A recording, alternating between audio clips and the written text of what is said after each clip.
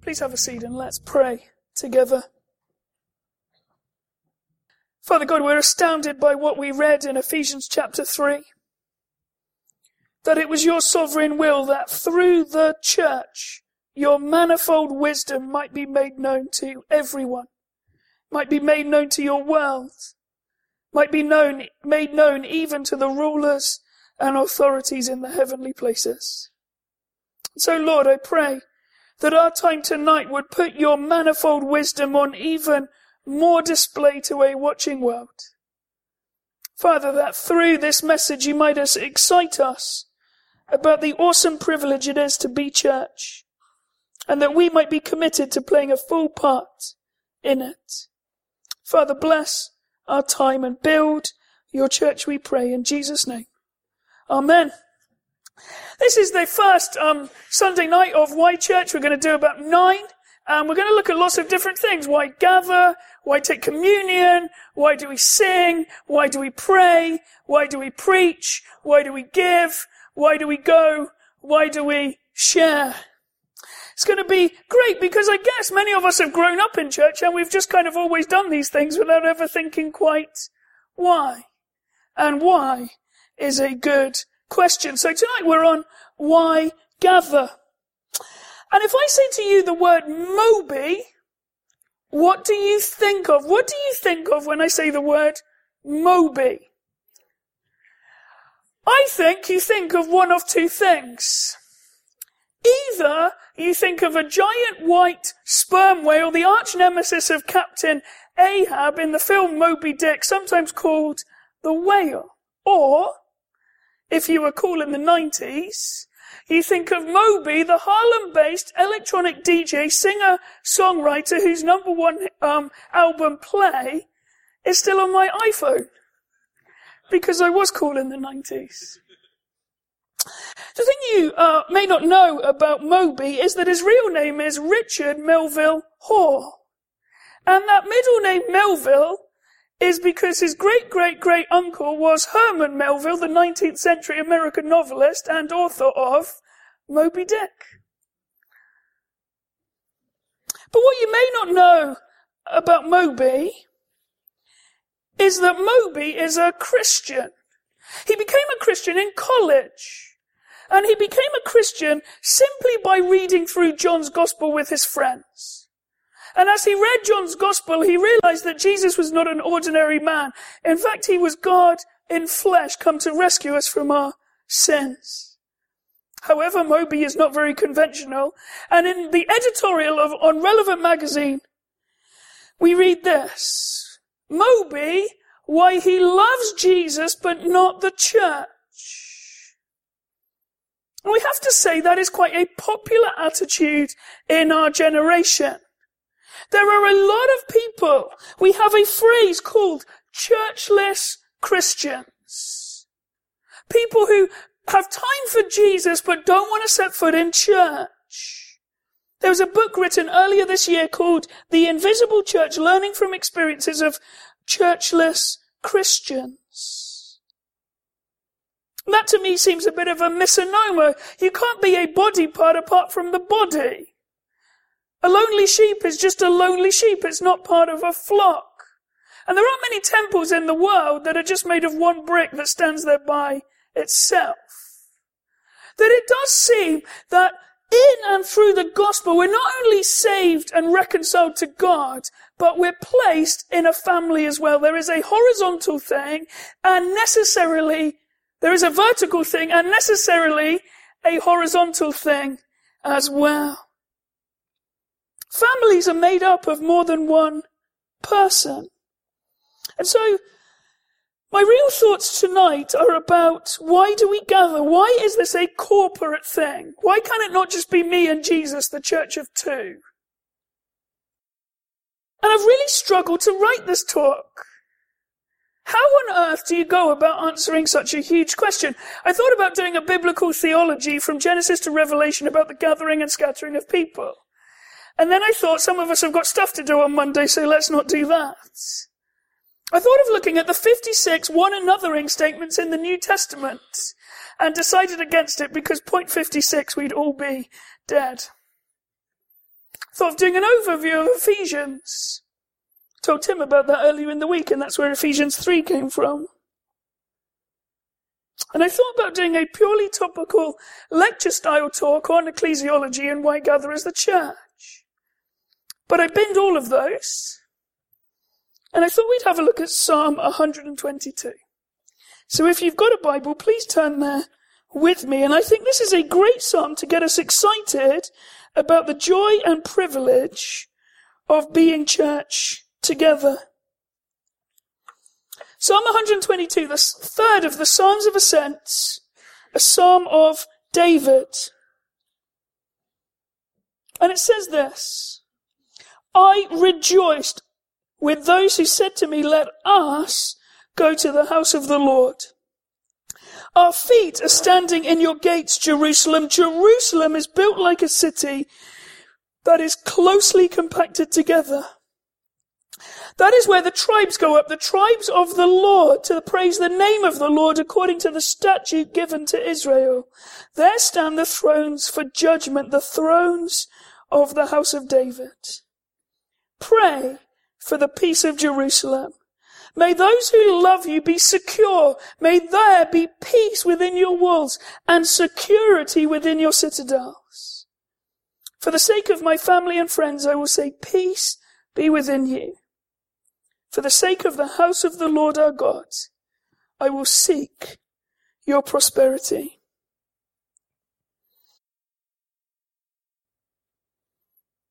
New York, concrete jungle where dreams are made of. There's nothing you can't do. Now you're in New York. These streets will make you feel brand new. The lights will inspire you. Let's hear it for New York, New York, New York. Istanbul was Constantinople. Now it's Istanbul, not Constantinople. It's been a long time gone, Constantinople. Now it's Turkish delight on a moonlit night. I belong to Glasgow, dear old Glasgow town. Well, what's the matter with Glasgow, for it's going round and round? I'm only a common old working chap, as anyone else can see. But when I get a couple of drinks on a Saturday, Glasgow belongs to me. There is an incredible number of songs about the cities of the world. If you Google it, you can be there for hours. Barcelona, Vienna, Amarillo, London, San Jose, Las Vegas, to name but a few. And if we're not careful as we dig into Psalm 122, we're in danger of just treating it like a song about one of the cities of the world, an ode to Jerusalem by the chart-topping success of King David and his mighty men, and never really go on from there. But I want to say to you that there is much more about Jerusalem going on in this psalm than we see at face value. So to orientate our time, I want to give you 4 points about what we mean biblically when we use the word Jerusalem. Here's the first one. Jerusalem is not found in the Middle East. Jerusalem is not found in the Middle East. I have an A-level in geography, and yet I think I can say with confidence that that is true. There is great tension in the Bible between the Jerusalem as seen and the Jerusalem by faith. The most purple passages about Jerusalem we find in our Bible are never really reality on the ground.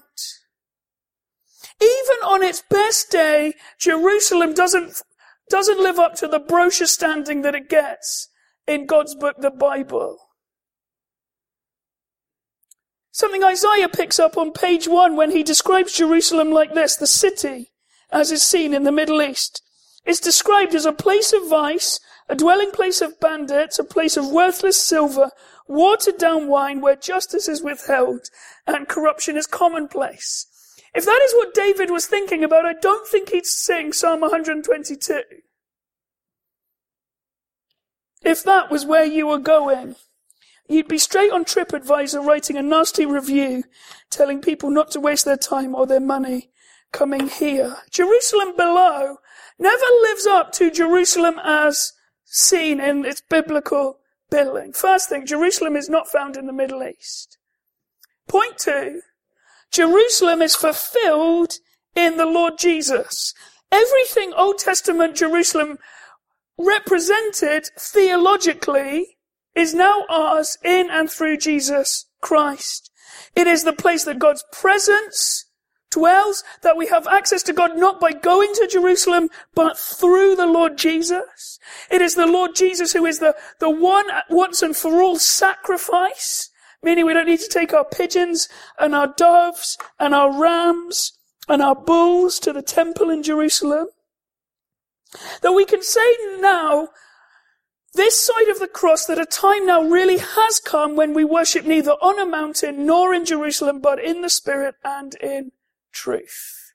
Second point, Jerusalem is fulfilled in the Lord Jesus. Point 3, Jerusalem is foreshadowed by the local church. Jerusalem is foreshadowed by the local church.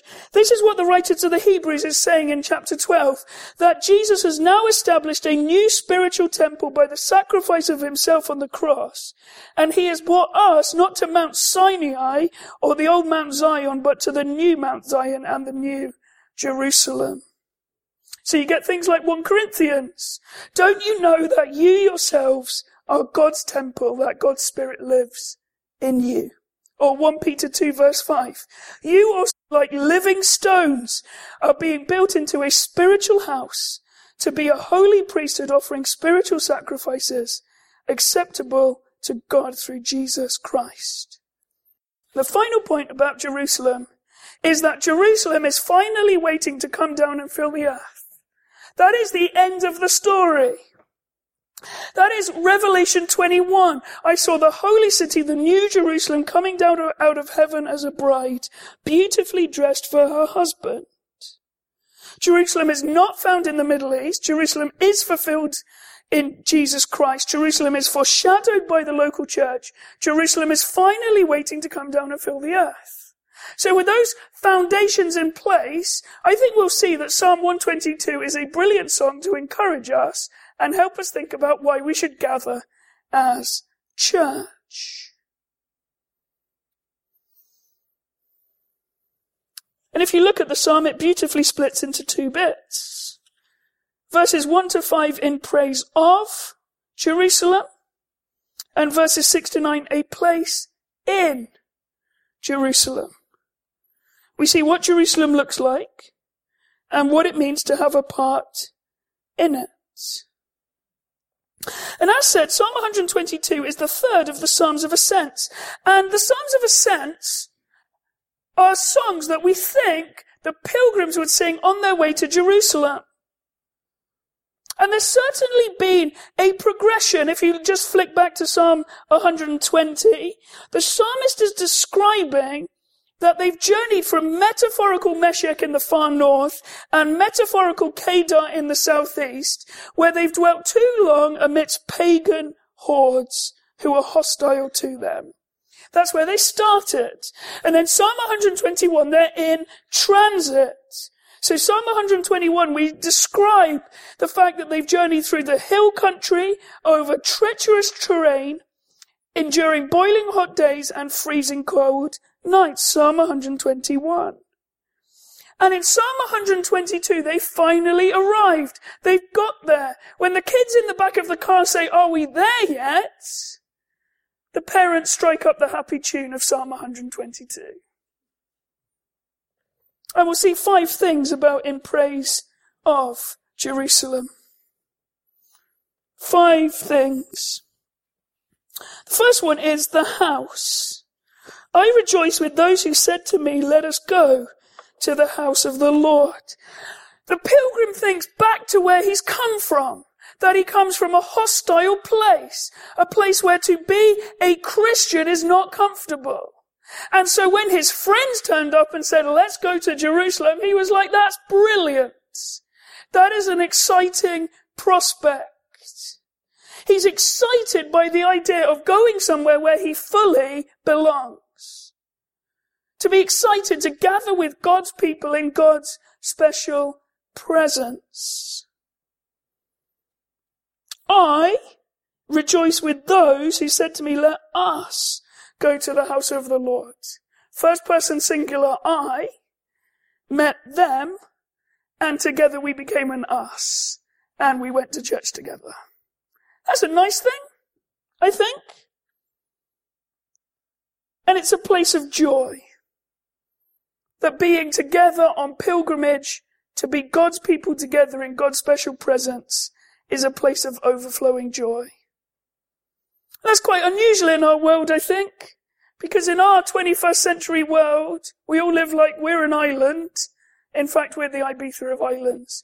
We have places like coffee shops where lonely people go to be alone together. We have social media, which just compounds our loneliness as we see just how popular everyone else is, except us. And yet Psalm 122 says this, that lasting, satisfying and overflowing joy is found by being amongst God's people, all together in God's special presence. I was stoked when they said to me, let's go to church. I was overjoyed. I was cock-a-hoop. I was giving high fives all round. The best I've ever seen of this was a couple of summers ago. I was in Washington, D.C., hanging out with Mark Dever at Capitol Hill. And I was staying with a guy called Matt Schmucker who had 3 young children. And on the Saturday night before the Sunday morning, Matt Schmucker's youngest daughter came in and said, Daddy, I'm going to bed because tomorrow we're meeting with church and I want to be wide awake. And it was 6:10. It was like that Christmas Eve sense that to be with God's people together is a place of joy. And I don't want to miss it. I don't want to miss it at all. Going it alone is futile, foolish, joyless, stunted, and a quickly curtailed journey. Going together, gathering together is a place of joy. A place of joy where we can be together forever. God has made the life of faith one where joy is amplified when we're together. Second thing we see is the gates. Look at verse 2. Our feet are standing in your gates, Jerusalem. I don't think that's the most boring diary entry that the pilgrims ever conceived. I think it's this sense that he's a bit overwhelmed by it. That he's almost saying, our feet are standing in your gates. I can't believe it. We've got here. We've arrived. We've come from a strife-filled, hostile world, and now we're here. We have made it. He's overwhelmed that his feet are there.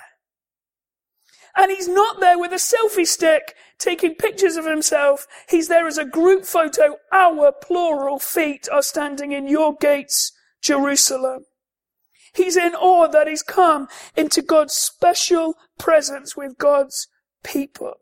It's a beautiful thing. And he's kind of a bit overwhelmed. I think Paul picks this up in Romans 5. Therefore, since we have been justified through faith, we have peace with God through our Lord Jesus Christ, through whom we have gained access into this grace in which we now stand. That just as the Old Testament pilgrim was saying, I can't believe we're standing in your presence, so Paul says, because of Jesus, I can't believe that we can stand in your presence.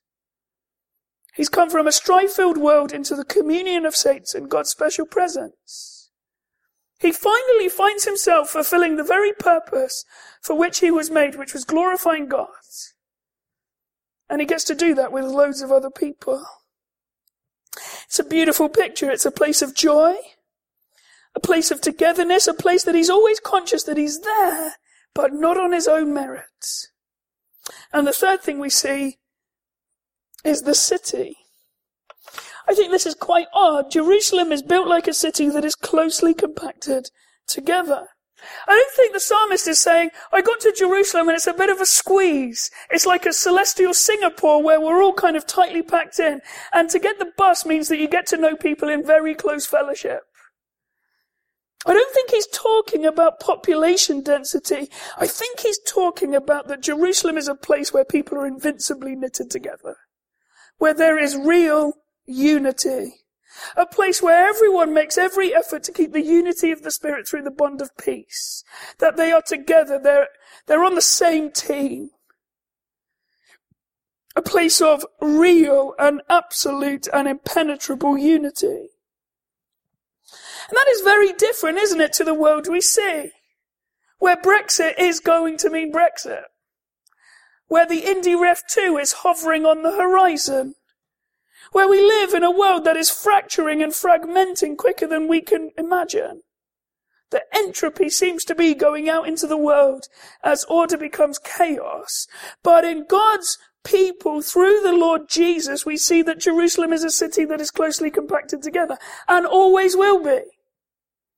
That because of Jesus, there is unity intrinsic in the people of God. And that is a beautiful thing. A beautiful thing. That diversity is brought together as unity in the Lord Jesus. Francis Schaeffer will say that the greatest apologetic for the gospel is the community that the gospel produces. Nowhere else in Edinburgh today, outside of a church, will there be such a wide range of people gathered together. I mean, I find it incredible on a Sunday morning that newborn babies are passed around the congregation like polo mints. No one else sees that. When I see those that are older chatting to those that are 6, I think that is amazing. You don't see a family like this anywhere else. I walked past the bowling green this afternoon on Regent Road, and there's a sizable group of people there. They're all slightly senior gentlemen wearing chinos and a white shirt. They're all exactly the same. It's a monoculture. And here there's incredible diversity in and through the Lord Jesus. Church is made beautiful by the gospel. And the church makes the gospel look beautiful. It's a beautiful, virtuous circle. And the world looks in and they think it's weird, but they're compelled by it because no one else has got it. No one else at all. The fourth thing he says about Jerusalem is the tribes. That is where the tribes go up, the tribes of the Lord, to praise the name of the Lord according to the statute given to Israel. That Jerusalem in the Old Testament would be the place that everyone would go on pilgrimage for special festivals and occasions that God had prescribed in his law. Jerusalem is the place for this. And Jerusalem's a bit of a weird city in the Old Testament. It's mentioned first in Genesis 14 as you get this mysterious Melchizedek priest-king figure who is the king and priest of Salem. We find that when Joshua conquers the promised land, there's a city that they never quite get control of because the Jebusites live there and they're not going anywhere. They're kind of in for the long haul. And so when the nation is divided up among the tribes, Jerusalem's never really properly allotted because they never properly own it. It's in the region of Judah, but they never quite take control of it because the Jebusites live there. Finally, when David conquers it in 2 Samuel 5, it becomes the place of his throne, and it almost has this neutrality to it. So that when everyone goes there to worship, they don't feel like they're trespassing or in somebody else's house. They feel like they all own it together. And I think it's a wonderful thing that everyone goes there on the same footing. That everyone is humbled under grace. That everyone is welcomed there by God, but not because they deserve it, but because his grace is sufficient. This is not one-upmanship. Everyone goes there at God's invitation into God's presence. It's the same for us. No one's coming to church today because they've earned favor from God. Nobody's walking in as the big cheese. Oh, I've got all the answers. God is really pleased with me. Everyone's coming in as sinners that have found grace in the Lord Jesus. People are coming in as treasonous rebels that have been rescued and reconciled by Jesus. Everyone's coming in not on performance-related acceptance, but as those that are accepted forever in Jesus. That means that we can do away with pride in the church. That there is nothing like salvation by grace alone, through faith alone, in Christ alone, to make us think less of ourselves, more of Jesus. And as we think less of ourselves, we can unite together, because I don't find myself as nauseating as I actually am. It's a wonderful thing where there's real unity. That when we come to church, it's not about us, which is so good. It's all about Jesus, and the place of unity is in and through him. The final thing we see is the thrones. In verse 5, there stand the thrones of judgment, the thrones of the house of David. This is the place where God's king rules. That was true of Old Testament Jerusalem, but that is especially true of the Church of Jesus Christ, that here, in a very real way, the kingdom of God is here. It is an outpost showing what the future will look like, that in the church Jesus rules and reigns. And he does it now, but one day he will do it fully and absolutely over absolutely everything. This is the place where Jesus is king. The place where we worship him, where we adore him, where we listen to him, where we commit to obey him. Where we learn what it is to be a citizen of his kingdom, and we go and live like that in the world. Why gather as church? Well, because it's a place of joy as we meet together in God's presence. It's a place we're constantly in awe of, that we can come together not because of us. It's a place of real unity.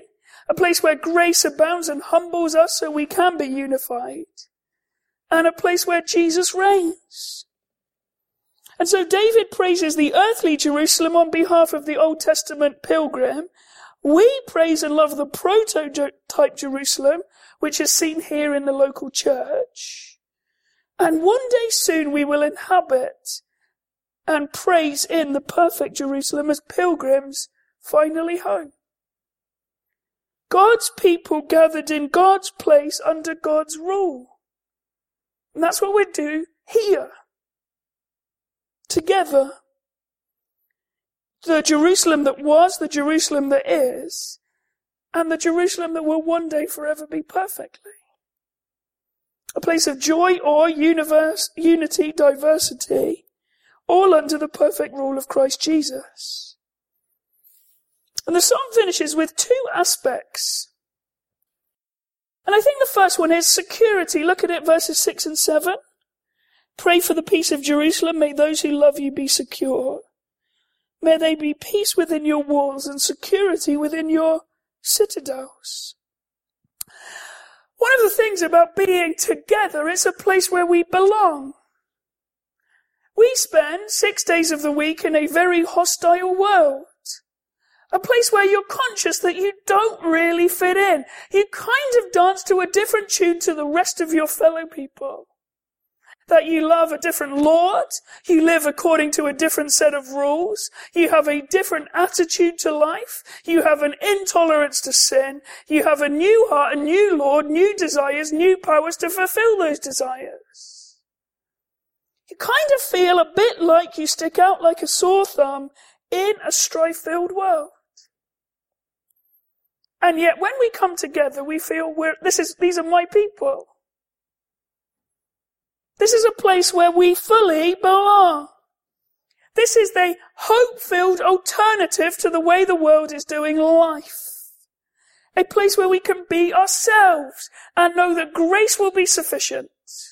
That grace will cover all my oddness. It will cover all my rough edges. And that people are committing to loving one another for the sake of Jesus. I'm not trying to earn their love. It's intrinsically there in and through the gospel. And it's a place of shalom, that word peace. That word that is a bit more than an absence of war. It's a place of wholeness. It's a place where I can be fully me as I was meant to be. A place where I'm fulfilling my purpose of glorifying God and being amongst his people. It's a place of prospering and flourishing according to God's grace. So the beautiful thing is about having a part in Jerusalem is it's a place you belong. Just as you are as a sinner saved by Jesus. And that's a beautiful thing. In a world that doesn't feel very secure, this is secure. In a world where we don't feel like we belong here. In a place that seems to be crumbling, we get to be part of a community that will last forever. And that is beautiful. To have a part of Jerusalem is to have a part in a place that is utterly secure, because it is guaranteed by Jesus and he never fails. See, the second thing is sacrifice, the final two verses. Just see how other person-centered the last two verses are. For the sake of my family and friends, I will say, peace be within you. For the sake of the house of the Lord our God, I will seek your prosperity. It is a place where everyone considers others better than themselves. It is a place that's truly biblical and therefore anti-capitalist. That it is a place where we truly know that it is more blessed to give than to receive. It's a place where we get to serve one another as those that have ultimately been served by the Lord Jesus. It's a place where I don't need to be about myself. That by Jesus I'm freed from that, I can be about other people. It's a place where greatness is truly achieved by sinking right to the bottom and being a servant of all. And in a world where it's all about getting to the top, all about being the name at the top of the door, the way of the world to make much of ourselves, to pedestal ourselves, not in this community that we're saved into, that we're gathered to. It's about sinking right to the bottom and being a servant of all.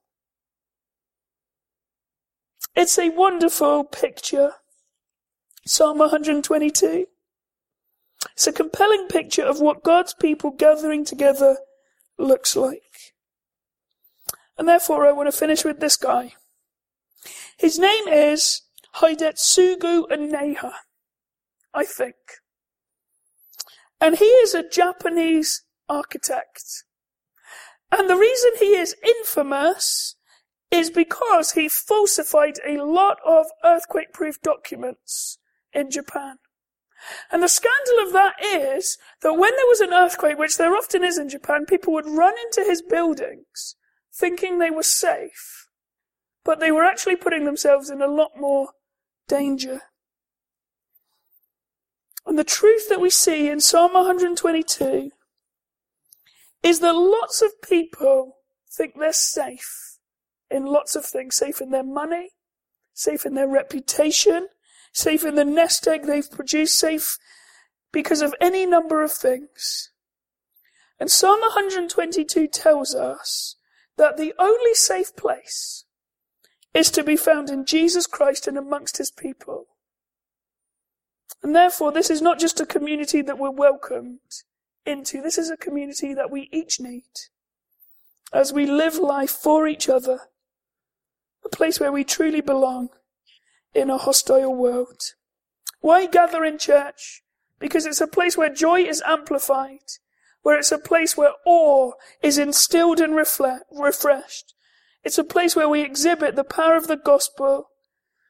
It's where we find a family made from every family that's closer than most families, and definitely weirder. It's a place where we live out and live under the perfect rule of Jesus. It's a place where we find that we truly belong and are eternally secure. And it's a place where we get to serve, and through our service and sacrificial service, be truly blessed. I just want to read a paragraph from this book and then I'll hand back to Tim. Do you want to see what the kingdom of God looks like? At least before it's made perfect. Do you want to see the life of the kingdom lived out in this age? Look at the church.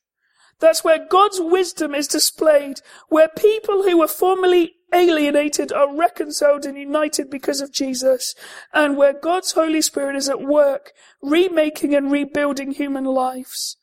It's where God's people learn to love one another, to bear one another's burdens and sorrows, to weep together and rejoice together, and to hold one another accountable. Of course, it's not perfect, but the church is where the life of the kingdom is lived and showcased to a world desperately in need of salvation. Let's pray together.